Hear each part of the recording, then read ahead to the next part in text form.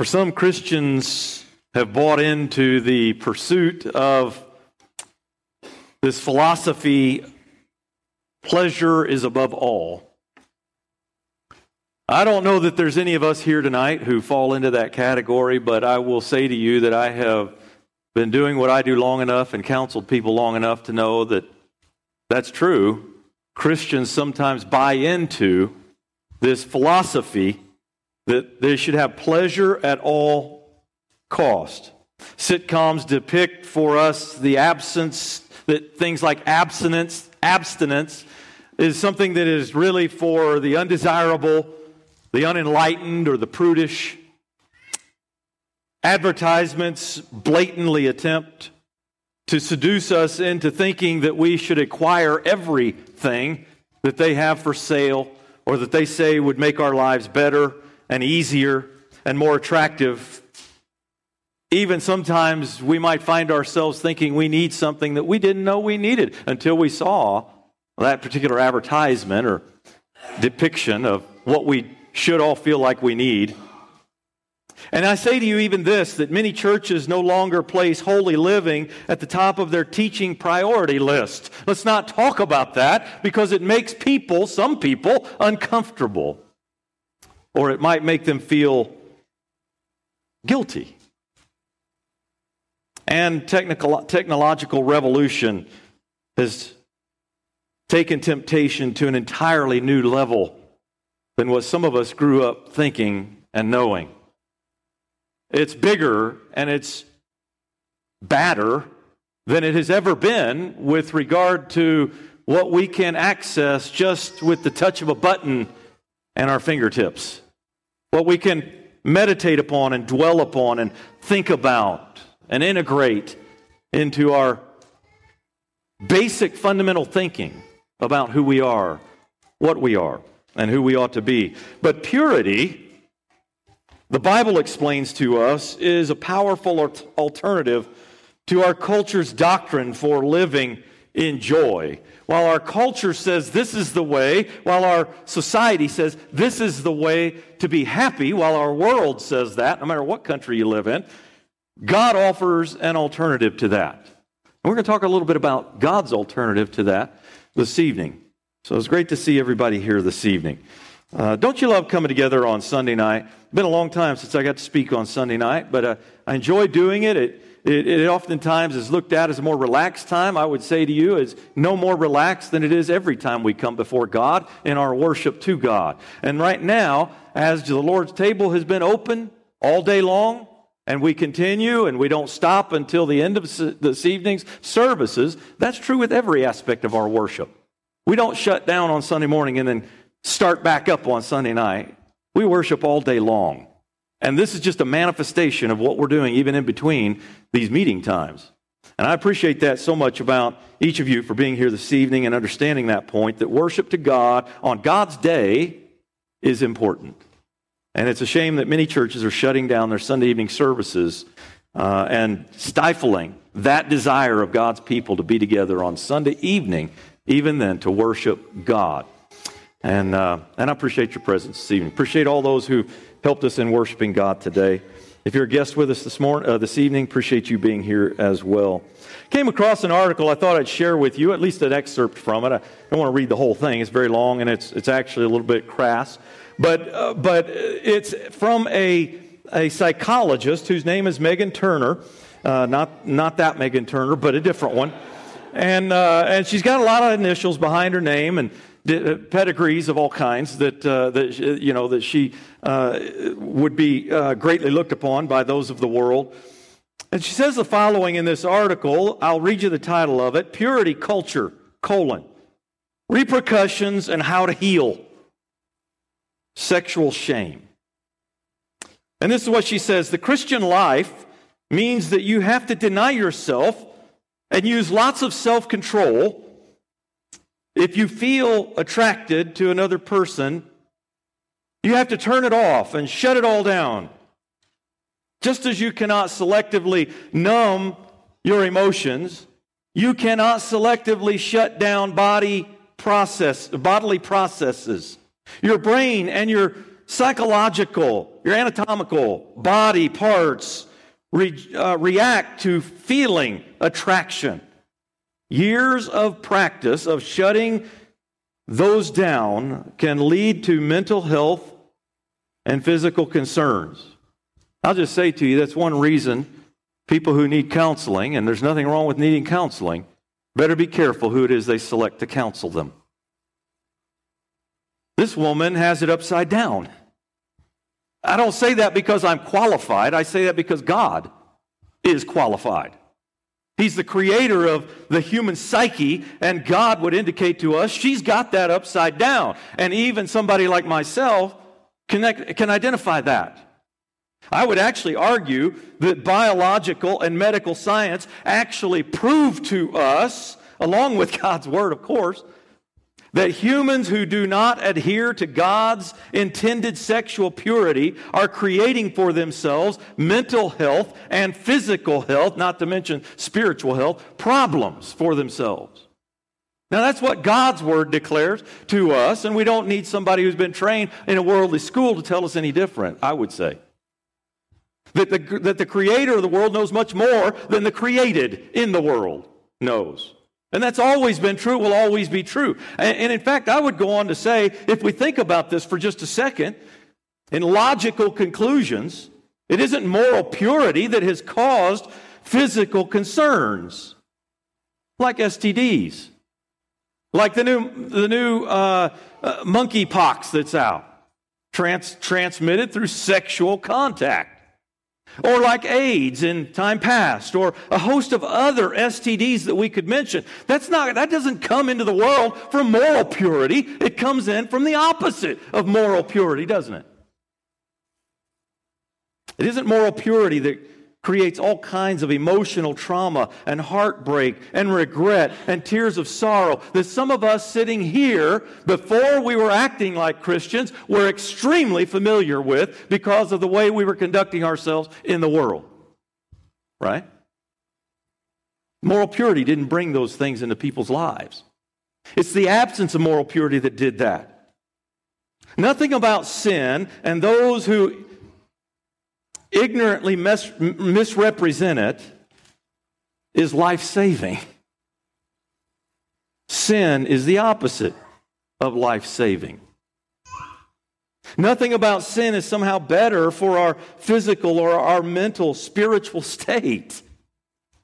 Sin does not make us better people. It makes us traumatized people. It does nothing good for us. It only hurts us more. It's not our listening to God's teaching on purity that we need help recovering from, as this one author says. It's our having listened to the world and its upside-down ideas, philosophies, and teaching that we need help and recovery from. I would say to you that no matter our age, you might be an old person, you might be a young person, I'll let you define the parameters of all of that, but all of us need renewed thinking about personal purity, no matter how old we get. It starts when we're pretty young, and I don't know that it ever fully ends until we exit from this life. Christianity is this beacon that is held up in Scripture, the champion against what brings pain and heartache and trauma and regret and eternal damnation. It is the champion against those things that the world creates and tells us, well, if you live this way, you will not suffer these things. And it's just not true. It's actually just the quite opposite of what is true. Christianity is a champion of these things. And it shows behind it this source of purity, that there is no power like the power that we gain through Jesus Christ to make our lives better and to gain a purity like His. We cannot survive. Certainly this would be true with regard to eternal perspectives without Him. He does make our physical life better. He also makes, obviously, our spiritual life better. But oftentimes the world gets these things just upside down, and sometimes we who are Christians start buying into that, and it's garbage. And when we take the garbage in, then we have garbage come out. It isn't automatic, though, is it, to reject those things? To think in terms of purity rather than impurity? That which is proper instead of those things which are improper? That just doesn't come natural to us. We have to choose those things. And Paul says it this way in 1 Corinthians chapter 10 at verse 13. 1 Corinthians chapter 10 and down in verse 13. No temptation has overtaken you that is not common to man. Everyone has temptations once we come to a certain age. Everyone has those. Yours are not different from mine. The person sitting next to you are not different from you. Everyone has temptations. And God is faithful. Let's bring God into the equation, because we're left without any hope without that. So Paul says, God is faithful. He will not let you be tempted beyond your ability, but with the temptation will also provide the way of escape that you may be able to endure. I say to you that without God, our well-being and our purity are absolutely impossible tasks to accomplish. We could not do it. Some things never change, do they? We still live in an impure world, and God is still telling us, I am on your side. Don't believe what the world says, that I am against you. I am for you in every way that I can be. And we will be overcomers through that belief, that promise. I say to you that I can testify from personal experience and the observation of many other people's lives that are God's people, that by the help and the power of God, the battle against Satan and his weapon of impurity, it is winnable, one battle at a time. It is winnable. It isn't that powerful that we cannot choose what is right and follow after it. We can choose not to be victims of this evil assault that Satan puts out there. It's powerful. I'm not downplaying that. In fact, we might say that sexual impropriety might be one of the more powerful sins that Satan has put out there for us. But it is winnable. It's winnable one choice at a time. God is stronger than Satan. God provides the way of escape every single time that we face it. He is stronger than our temptation, and He is stronger than sin. God is on our side in all of this. He cares for us, and He loves us enough to enlighten us into light, out of darkness, in other words, on what has and will most certainly bring pain and harm into human life and existence. And He assures us He'll not allow any temptation to win in our life, because, you see, He promises that He will create a way to escape that temptation, just designed for you and me. Just designed for the situation itself, so that we can, if we desire, to make the right choice.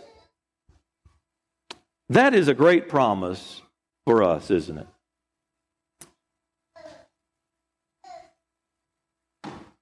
But I would say to you that God wanting us to be happy does not mean anything goes. Does God want us to be happy? I hear people all the time that misrepresent that, and they say, God doesn't want you to be happy. He wants whatever it is. God does too want us to be happy. He didn't create us to be miserable. Everything in Scripture talks about the psyche of a Christian being positive, happy, joyful. To say God doesn't want us to be happy, that's just not biblically true. There's many passages that talk about how God says what He says for our benefit. That is to say, to make our life better. Now, if you don't like having a better life, then I guess that'd be unhappy. But I'm just saying, the whole purpose is for us to be happy in Him, isn't it? To be joyful in Him. To recognize that the plain talk that He gives over this or any other transgression against the laws that He has created in this world, those are to make us happy people. Those are to make us better. Those are to give us the drunk that goes into the bar and he gets in a bar fight and the next morning he wonders where those bruises came from. We don't have those problems. Why? Because we don't go to the bar. He keeps us from the things that harm us. Now that doesn't mean we're not going to have problems. I'm not saying that. But it does mean that God's design is that we have a clear conscience in all that we are doing. Even when we come under assault, even when temptation comes our way, even then, He gives us a way to escape that for our benefit, for our good. I want you to notice in Romans chapter 6 and in verse 13, Romans 6 and in verse 13, he says, "Do not present your members to sin as instruments for unrighteousness, but present yourselves to God as those who have been brought from death to life." Get the picture. Understand what he's saying. "And your members to God as instruments for righteousness." Have you ever thought about this? He did not bring us to life so that our instruments could do deadly things. I mean, that's really what he's saying, isn't it? I brought you to life for your instruments to be used for God, instruments of righteousness, that which is right, in other words. Sometimes that religious word gets us, righteousness. Just means doing what's right. To be right in the sight of God. That's all the word righteousness means. Do you consider your body as an instrument, along with all of the other bodies God created, to do that which is right, as compared to coming out of, getting away from, being an instrument to death? It's a neat idea, isn't it? It helps us to think better, deeper than we might otherwise think. Clear commands that God gives here. Easy alternatives. Simple to understand, but awfully difficult to conform to. Difficult to conform to. You see, if it wasn't difficult, then it wouldn't be a temptation, would it? We wouldn't get to prove who we're for and who we're against. One of the major problems we live with are the incredible and the strong temptations that come our way. We face those daily. Not one of us here tonight who is of an accountable age does not know that that's true. Every day we face multiple temptations. Whether it's what's going on inside of us or what's going on outside of us. We face these temptations. God gives plain talk about it. He wants us to live a pure life. Well, in response to that difficulty, and I hope that we understand temptations make our life difficult. That's what we've been saying. Everybody has them, but it's also what makes our life difficult. And in response to that, some have just simply said, well, I quit. I'll let Satan have his way with my life, my soul. It might result in eternal loss, but at least I don't have the problems. I would say to you and remind each of us in our minds and in our hearts that Jesus says that result in that situation is going to be worse for us than the beginning. If we think this life is hard, try an eternity without Him. Anywhere. Not providing any kind of help to us. Not providing all the daily things that we get from God. A complete absence from the one who created us is not a good choice to make. Jesus described it as a place where the fire is not quenched and a worm does not die in Mark chapter 9, verse 48. That's a pretty graphic description for us to understand what He means when He talks about the absence of God in our existence. For all I know, He meant it quite literal. But even if it was figurative, it sure puts an impression in our mind, doesn't it?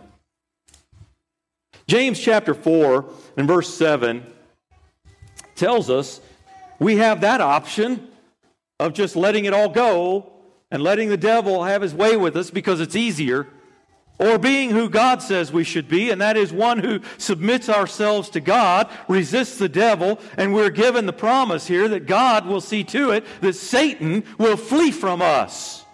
Every temptation we undergo is a temporary temptation. It's not a permanent thing. We don't have to deal with that forever. It's just that moment. Make the right choice. Do the right thing that you know God would have you to do. It's temporary that you have to make this choice. Ask for God's strength to build you in the moment. He goes on to say in verse 8, we can draw near to God, and He promises that He will draw near to you. In that relationship, we have security. In that relationship, we have assurances. In that relationship, we know that joy will come from that. And just like we know the opposite is true if we forego it. One commentator and historian writes the following. It's another portion of a quote from an article, and I'd like to share it with you. He says, amongst the Jews, marriage was theoretically held in highest esteem. It was said that the Jew must die rather than commit murder or idolatry or adultery. But in fact, divorce was tragically quite easy. The stricter rabbis conformed that term to mean adultery. But over time and generations, a laxer teaching widened its scope to include matters like spoiling a dinner by putting too much salt in the food, or going about in public with your head uncovered as a woman, or talking with men in the streets that were not her father or brothers, being a brawler woman, which was defined as a woman whose voice could be heard in the house next door. It's funny to me that none of those things were true for the men, just for the women. Nonetheless, this is why the Pharisees would come to Jesus. It puts a little deeper understanding on why the Pharisees would come to Jesus, and they would test Him saying, is it lawful to divorce one's wife for, and make note of it, any cause? That's one of those underlinable words, right? Make a note of it in your text. For any cause. Matthew 19, verse 3. To which Jesus would answer in verse 9, and if you just allow me to paraphrase for sake of time, no, that isn't right, and that is not what God intended from the beginning. Rather, and He defines the idea of impropriety from the Old Covenant concept in the law of Moses, or unholiness in a woman, and that is sexual immorality, which we know to be having sex with someone not her husband. Vice versa would be true, obviously. It's just that the context is about the woman by these Pharisees, who were all men coming to Jesus to ask this question. This kind of immorality wasn't just among the Jews. Demosthenes, I can't say that word, I'm sorry. That's a difficult Greek word.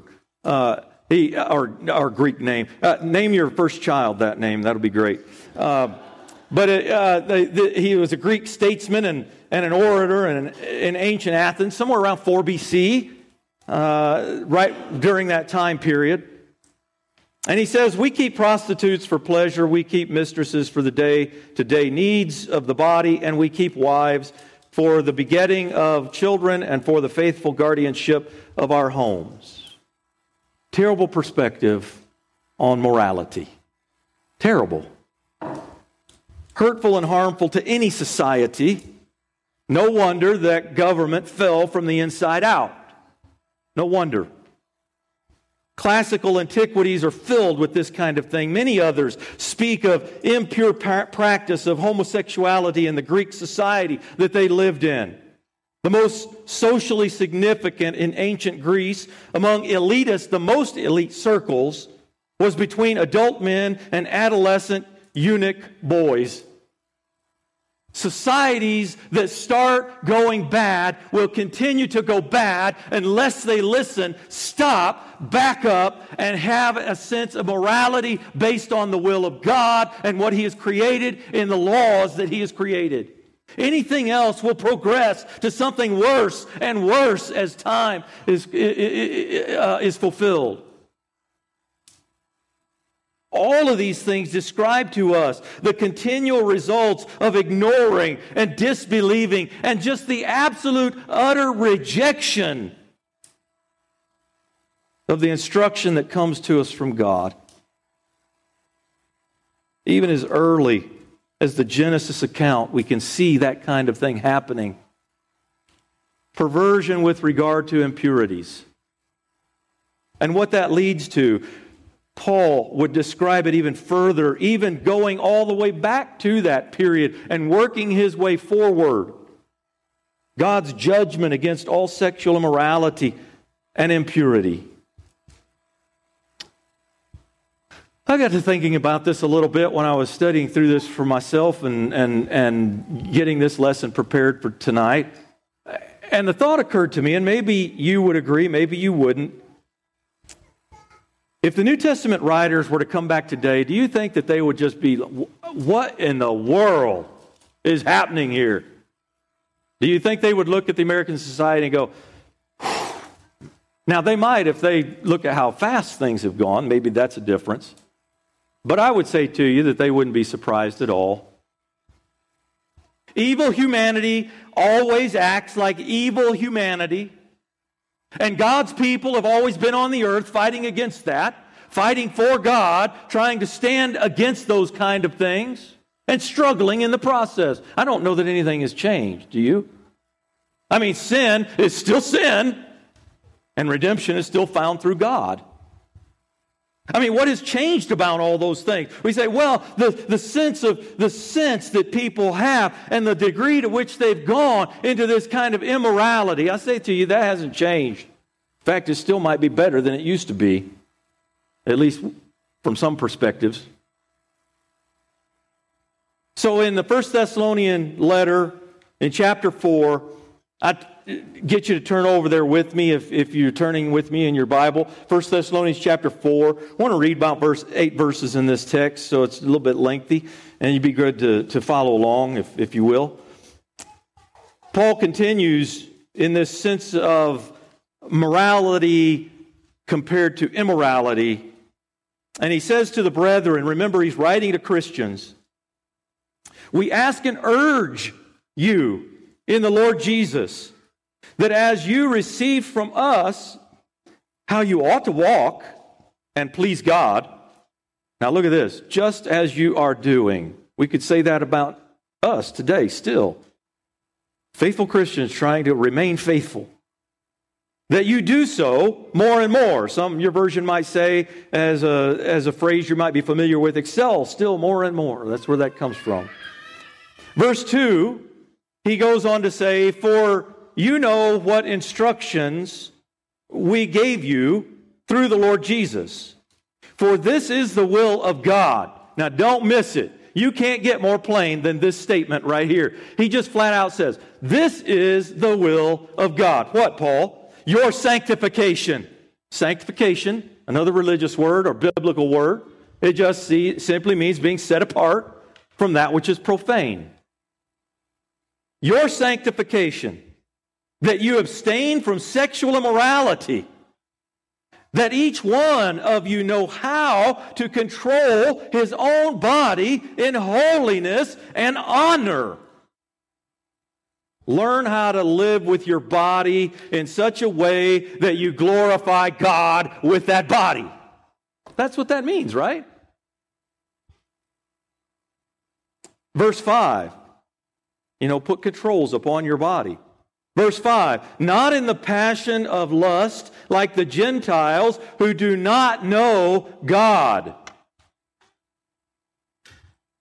That no one transgress and wrong his brother in this matter. I think that what he means there is have proper sense about each other in God's family.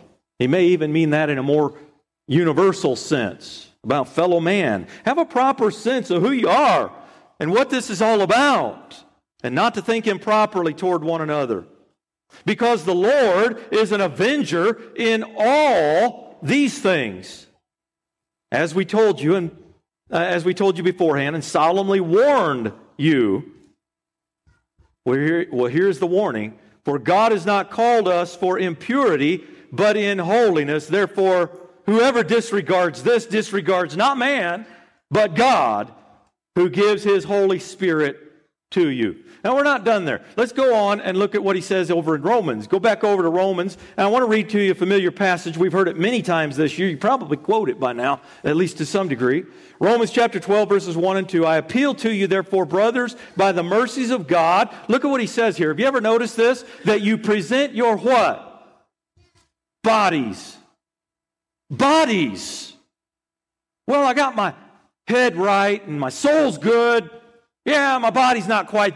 No. He says your bodies matter in all of this as a living sacrifice. I give things up from time to time, and that's my living sacrifice. You know what he says here? Your body is a living sacrifice. What you do with it is a living sacrifice as God's looking upon all of this, as God sees this. It's a living sacrifice. It needs to be holy, acceptable to God, which is now he goes to the spiritual, which is your spiritual worship. Do not be conformed to this world. Be transformed by the renewing of your mind. The first thing we need to notice out of that text is that God does not first speak about just our soul and our spirit. He first talks about our body and the need for the mind to be transformed as well. Paul expounds on a little bit more by teaching what he does in 1 Corinthians chapter 6. 1 Corinthians 6, verse 15. Look at what he says here. Your bodies are members of Christ. Therefore, verse 18 says, flee from sexual immorality. Every other sin a person commits is outside the body, but sexual immorality, a sexual immoral person sins against his or her own body. Or do you not know that your body is the temple of the Holy Spirit within you, whom you have from God? You are not your own, for you were bought with a price, so glorify God in your body. Listen, the point of that is to say it doesn't matter what's going on in your head, and if you know right from wrong. If you're doing with your body what God says not to do, then it is valueless. We got to let our body be trained by what's in our heart. By that we would say what's in our mind. What we know pleases God has got to be something that comes outside. So that we don't do, or we do certain we do certain things with our body. I don't know why we always use two do's there. It makes no sense. But anyway, how can God be more clear than what He is right there in that context, right? How many times do we have to hear the word body to know that what we do with our body matters to God? How we treat our body matters to God. And yet there is a continual barrage, daily barrage, from the TV to the office, sometimes even among some family members. You name it, this sin creeps in and presents itself before us. The temptation is there, telling our youth and telling even adults alike, older adults even, none of that really matters. Just forget about that. As long as you know what's right inside, that's what matters. If you're a man, it's okay to say that you're a woman, to act effeminate like a woman, to dress like a woman, to have a change of your body parts like a woman. If you're a man, or if you're a woman, you owe it to yourself to say that you are, and you have every right to act like a man. If that's the way you feel, then you have that right, and you should be allowed to express that right. Now, nobody's saying that we ought to do something damaging towards somebody. I'm not saying that. Everybody has the right to make a choice. But I'm speaking to us with regard to how God looks at this thing. Not an American right, a biblical right or wrong. Just become whatever you want, do whatever you want, with whomever you want, and everybody should just be fine with that. Well, maybe everybody in America or some other part of the world some other country might think that they should be all right with that, but God says, no, that's not right. And God's people, brothers and sisters, God's people should be standing for what God says is right. Do not be deceived by the influences that present themselves to us on a daily basis. God says, flee from sexual immorality, and those who refuse are sinning against themselves and God, their own body and the God who made it. God doesn't have gray areas in all of this. He sees men as men and women as women, and He expects them to act like it. Person says, well, I don't feel like that inside.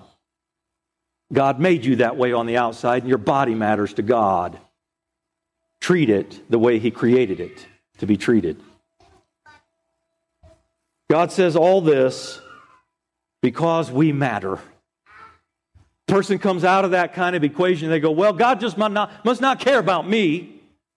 It's exactly the opposite. God cares everything about everyone that He has created.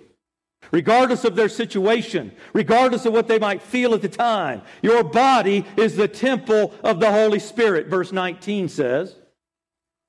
God has a place with you. And He is stronger than temptation, and He is stronger than sin, and He is stronger than feelings. God directs our path. Period. What if we thought that way about everything? Think about that. What if we thought that way about everything? Well, I feel like killing this person, so I just go kill him. Does that be okay? Well, I feel like this, so I just go do that. Is everything's under that, guys? Or is that just sexual immorality, you see? That's the point that Paul is getting to, that your body matters, and what goes on inside that body is seen by God, heard by God, and matters to God. He created that body, and He didn't mess it up. The world does that to us. The world makes us think in those ways. Our body has been bought with a price. And oh, brethren, don't we know that price was everything? What did He hold back so that we could make right choices with our bodies? Your body is to glorify God, verse 20. God has a purpose for you. God gave something incredible for you. And God has a place with you. That's what Paul's declaring. Therefore, glorify God, since He gave you everything. That's what he's saying. Glorify God because He gave you everything. It's not about self, it's about Him.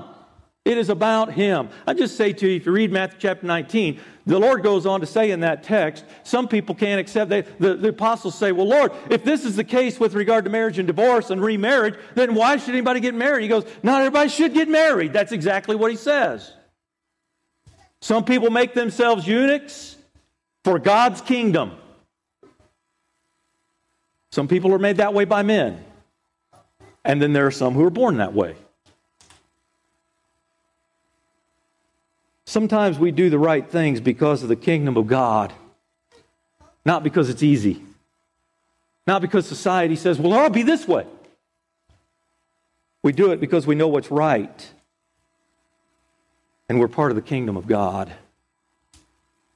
And we want to give Him a spiritual sacrifice with who we are. And this is what everyone forgets who refuses God's instruction.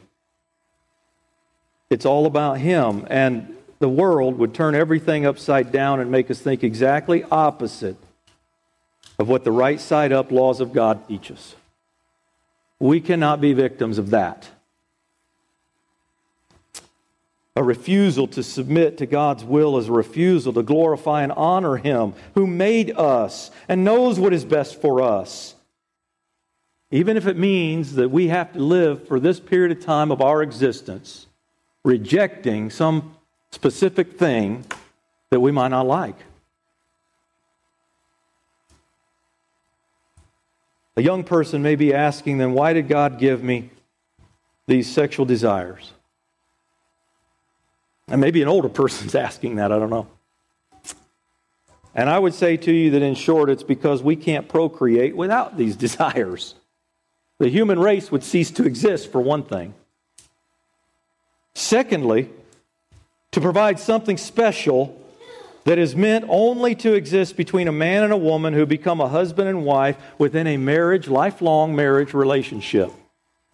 There's nothing more special. It is worth waiting for. The Hebrew writer teaches us in Hebrews chapter 13 and at verse 4, let marriage be held in honor among all, and let the marriage bed be undefiled. But make no mistake, he then follows up with this, for God will judge the sexually immoral and adulterous. And I don't think that's meant in a good way. Our body is not given so that we can abuse it, so that we can pervert it. The world is constantly telling us it's okay. It's okay. To them, we must say what God says, and that is, it isn't okay. And we must instead say yes to God. God, He directs our life, not the world. God directs our thinking. God directs our heart. God directs our bodies, not the world. Not the way the world reasons, not the way the world thinks, not the wisdom that is in the world. None of that directs us. God does that. In 1 Peter chapter 1, verse 13, he says, prepare. Now this is an attitude of getting a jump on what's happening, right? Prepare for something. What is it we should prepare for? Prepare the mind for action and be sober-minded. He goes on to say in verse 14, as obedient children, do not be conformed to the passions of, of your former ignorance. But as He who called you is holy, you also be holy in all your conduct, since it is written, you be holy, for I am holy. I wrote down in hand just before I got here this evening, what about if we have messed up already? What we've talked about is how God says, that'll destroy you. The way the world thinks and what the world does, that's going to destroy you. Don't go that way. But sometimes we do. I would say to you that probably in some sense of immorality, whether it is just lust in general or sexuality, the way we've talked about it tonight, but in some sense or another, all of us here have been impure. So we all have messed up in some way or another. Oh man, what are we going to do? Right? What then? You know as well as I do, some things can't be undone. I'm just going to play like it never happened. Well, that might be good, but you better get right with God first because He knows what did happen.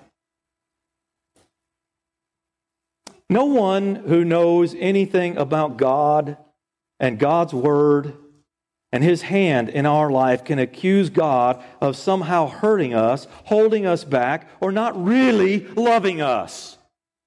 If we know something about God, we know that's the fact. And we can see that from Scripture quite easily. You remember one of the most quoted passages in all the Bible of John 3:16, that God so loved the world that He gave His only Son. That tells us God loves us. God does want what is best for us. In 1 Peter chapter 1 and at verse 8, 1 Peter 1 and at verse 18. You were ransomed from the futile ways inherited from your forefathers, not with perishable things, such as silver and gold, with the precious blood of Christ, like that of a lamb, without blemish or spot. Man, look at that word. Not perishable, with the precious blood. Futile ways. Ransomed from them. Bought back from them. Titus chapter 2, verse 11. For the grace of God has appeared, bringing salvation for all people, training us to renounce ungodliness. That's an ongoing process, in other words. and worldly passions, and to live self-controlled, upright, and godly lives in the present age. That would include anything God has said is wrong. Period. We train ourselves to live what is right, that He says is good, that is according to His will, waiting for the blessed hope and the appearing of the glory of our great God and Savior Jesus Christ. Look at this, verse 14. You think God doesn't care for us? Look at what He says. Who gave Himself for us to redeem us from all lawlessness. Thank God for that statement. All lawlessness. And then to purify. Well, I've become impure. What do? I've messed up. Let God purify you. That's what you do. God can do that. God's stronger than sin. And He gave Himself for a people, for His own possession, to do good works. You know, as I was thinking about that particular section of text, the thought came to my mind, maybe it does yours as well, that every moment Jesus endured the hatefulness of humanity in their sin, He did that for us. You recognize that in the sacrifice of Jesus, we see the absolute detestable hatred toward what is right and embracing of what is evil. That's what the society had come to. Every blow rendered upon Jesus was for us. Every piercing of the flesh that was torn from His body with that scourge, or that whip, was for us. Every thorn that pierced His brow was on our behalf, for our benefit. Every nail that was driven through Him was for us. Every streak of blood that He had to blink away was for our benefit, so that we could live without impurity in our life. All of that was for us. Every drop and sweat of blood that fell from His body as He hung there on the tree, the reason He stayed there was for our benefit. Not for His, not for God. That's the love that we see in Him. Every bit of that was God's expression of love for an evil or a sinful, for a piece of humanity that had gotten impure and needed redemption. Absolute love. I want to tell you, anybody who studies the Bible with any honesty at all can understand the love of God for an evil humanity and His desire to win them back and make them good again. You can't miss that. No one can accuse God of not loving them, of somehow suppressing them, of somehow pushing them down. All He wants is what He created us for. And that is the absolute good of self, others. God gave everything so that we would not die in sin. He loves us enough to tell us the truth. The person said, I don't like that truth. Well, that's your prerogative. There were a lot of people who didn't like the truth of Jesus in the New Testament, in the Gospels. Didn't mean that He was wrong. It just meant they didn't want to hear it. God loves us enough to be honest and truthful with us, to give Himself as a sin sacrifice to save us when we fail, when we transgress His truth, when we get to thinking differently about ourselves than what He created us to think. God gave Himself for that. He gave Himself for every person who's become impure.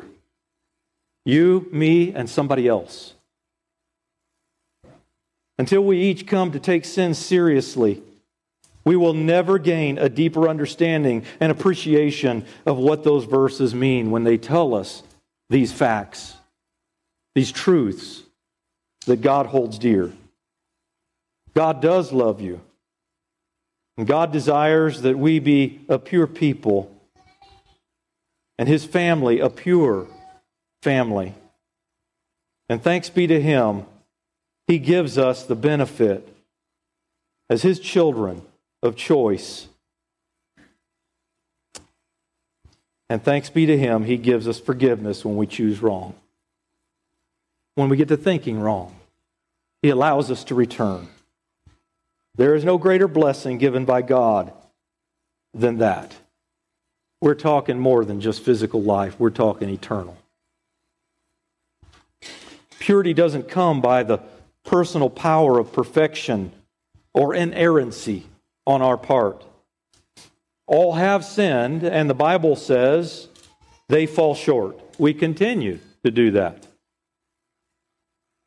It's not our sinlessness that makes our purity possible. It is our repentance and His bad grace found only through Jesus. Luke chapter 15, verse 10, Jesus says, I tell you, there is joy before the angels of heaven over one sinner who repents. Over one. Out of billions. Over one. Can you honestly believe that God is not for you? That God does not want the absolute best for people? It is true among His family on earth as well. There's joy over every single one who repents. God's people are the most loving and caring people on earth. And there's no greater privilege than to be part of that great family. There's no family like that family. I would say to you, if you need to make change today that maybe you don't know how or where to go, and I would say the how is found in Jesus, and the where is found right here, right now, with His family. That's no better place to choose to do what God wants you to do with your life. I know I have made it a habit to do so. I don't apologize for it. Maybe you like it, maybe you don't, but I love ending sermons in a prayer, and I just ask you to pray with me as we close in prayer. Father, we pray earnestly to you that when sin exists in our lives, we do what we should and we deal with it between you and self. And may we be pure through your sacrifice. Thank you for forgiving us. Thank you for changing us. Thank you for restoring us. Guide the hearts of each of us who have looked at your word and Scripture today, throughout the whole day, that we put away impurities and we hold more closely to you and your will. Be with those students who are beginning their return to school this week that we prayed for earlier. Each and every one of them, we pray your hand in their life, that they be lights that shine in a dark place, and that they remember who they are, who you would have them to be, who you created them to be, and that they display the joy that only comes through you. And may they foster good conscience in their life, and may they appreciate the salvation that comes through Jesus. May they hold that as first and foremost in their life, and may it dictate to them the way that they should live, whether it is internal thinking or, as we looked at tonight, outward activity. We thank you for Jesus, and we thank you for all that He does. We thank you for the straightforward truth that comes through Him that we read of in your word, and we pray that it have the power that it should in our life, that it direct our hearts, that it cause us to be more and more righteous as you would have us to be and created us to be. It's through Him that we pray all these things. Amen. If you need to respond to the Lord this evening, let us help you in that. We'll support you in that by coming forward as we stand and as we sing together.